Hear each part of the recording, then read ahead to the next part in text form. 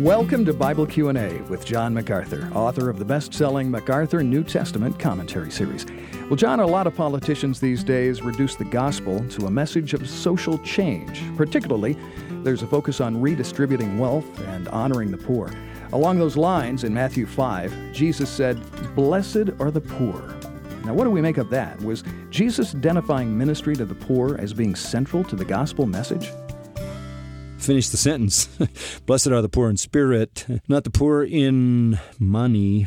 Yeah, blessed are the poor in spirit is the issue here. And what it's talking about is salvation.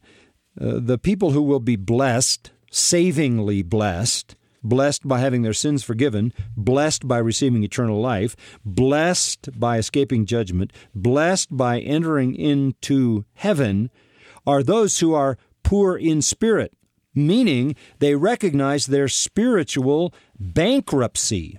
That is the whole issue. Look, Jesus comes into Judaism. What dominates Judaism? Pharisaic religion. What was at the heart of that? Salvation by works, self-righteousness. All the Pharisees said, we're the spiritually rich. We're the spiritually knowledgeable. We see things clearly spiritually. And Jesus' message to them and everybody who followed them was, no, you're not. You're bankrupt. You're blind. You're oppressed. And you need to admit it. And until you recognize that you're spiritually bankrupt and you're meek and humble and lack righteousness, you'll never be blessed by coming to the only solution, salvation in Christ.